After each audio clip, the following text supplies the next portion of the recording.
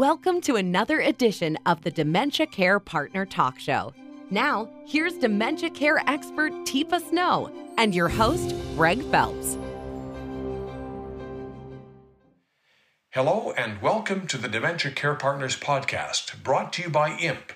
You or your loved one could be just one telephone ring away from a scam caller stealing thousands of dollars.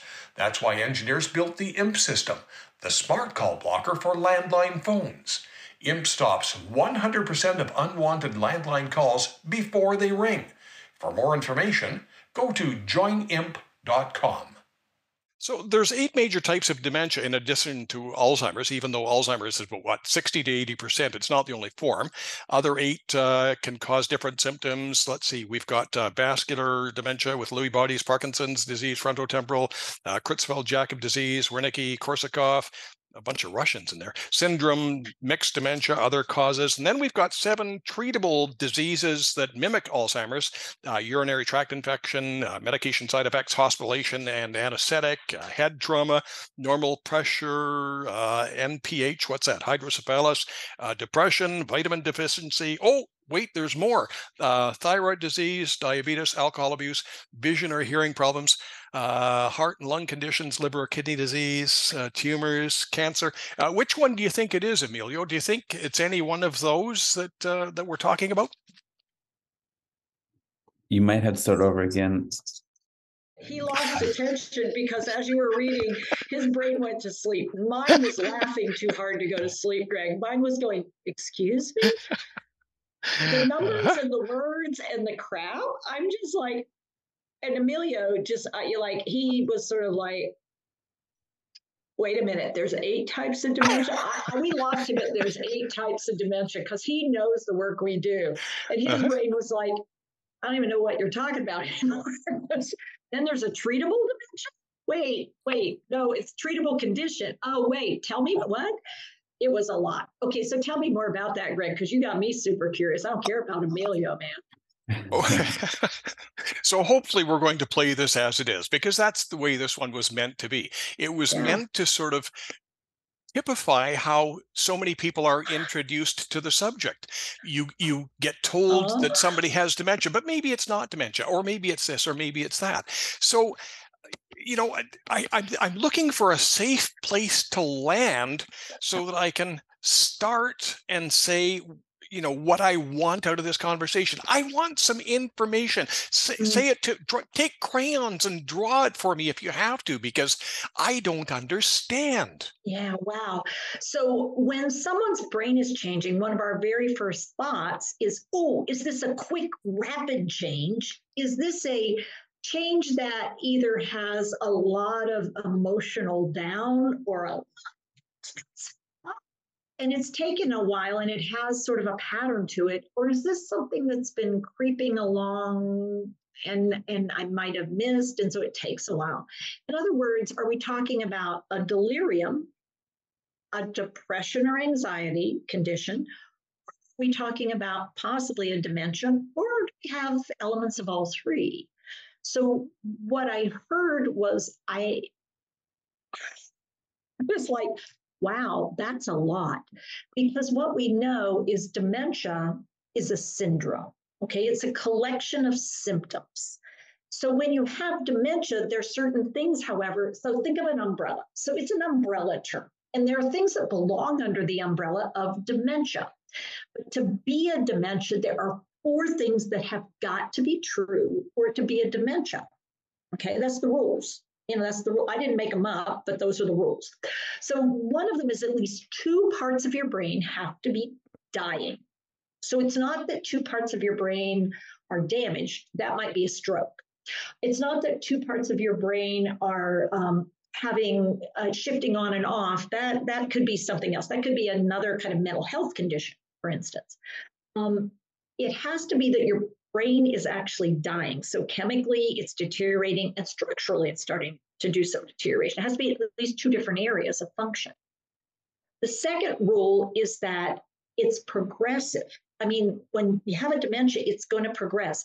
Dementias in and of themselves are progressive conditions. They're also called chronic, third thing, because they currently are not fixable. We can't make it go away. Once you start this process and you have this cascade of events in your brain, and it's gotten to the place where you're starting to have destruction of functions and functional areas in the brain, at that point, we don't have a big turnaround. We can't take away your dementia. We might help manage some symptoms. That's the best we can hope for right now. We can't prevent the disease. We can't stop the disease. We can't reverse the disease. We can't cure it.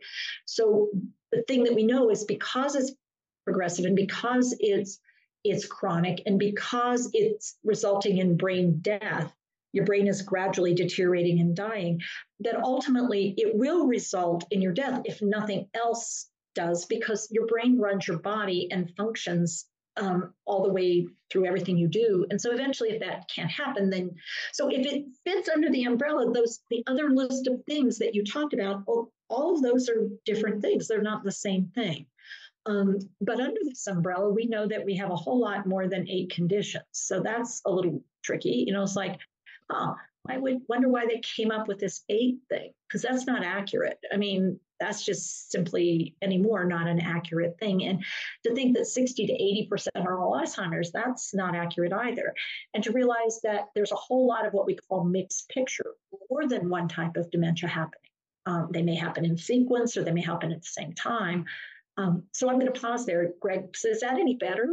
What I'm sharing, is that any better? Well, it is, and it sort of goes with what we have observed over the years, and that is that sometimes when the diagnosis is given, you've got a very good GP who keeps the information, down and sort of gives you a little bit of a package to go on, or you have the other types that sort of go, oh, you've got dementia, nothing I can do for you, we'll maybe get you to see a specialist, but there are some great people working in the field, but not all of them. And, I've dealt with people who have just been hit by that Mack truck of overload.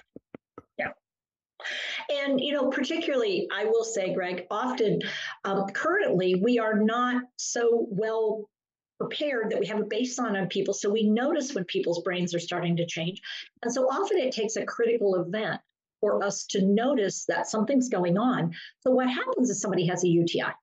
But when they have that UTI, they become delirious to the point of like, wow, what is going on with her? And so that's our first hint that this is not just normal aging or typical aging, because just a UTI with typical aging would not result in me asking why it is the bugs are climbing on the wall unless I was septic. I mean, I would have to be super sick for that to happen. But in fact, if I'm living in addition to my momentary shift in cognitive ability or after a surgery or, those kind of things, it's often after a fall, you might notice, wow.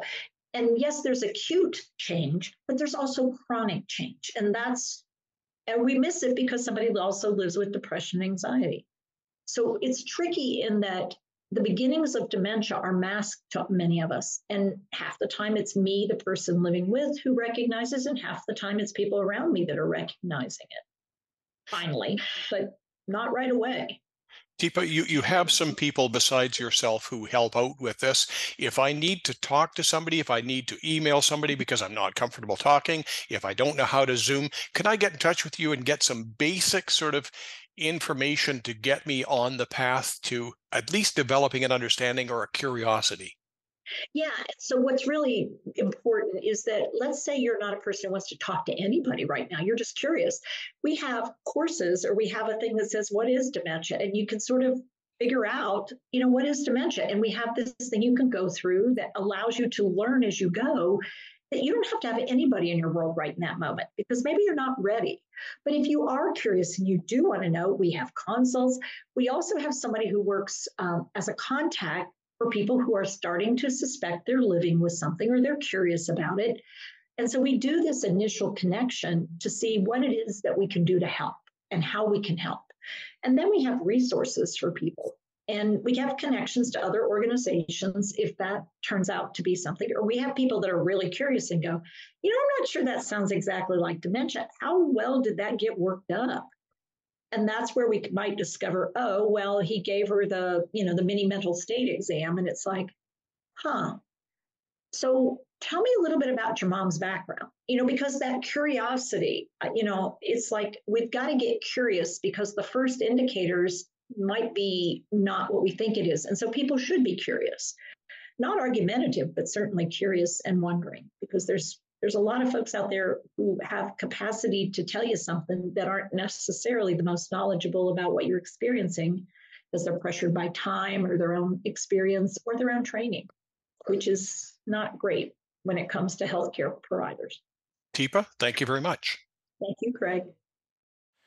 This edition of Dementia Care Partners is brought to you by joinimp.com, the smart call blocker for landlines. For more information on dementia care, visit teepasnow.com. If you're signed into your Spotify account, we'd love to get your feedback. How? Click into the episode details and look over the episode question and poll. Send us your comments and vote so we can answer your questions and better tailor this content to your needs. We look forward to hearing from you.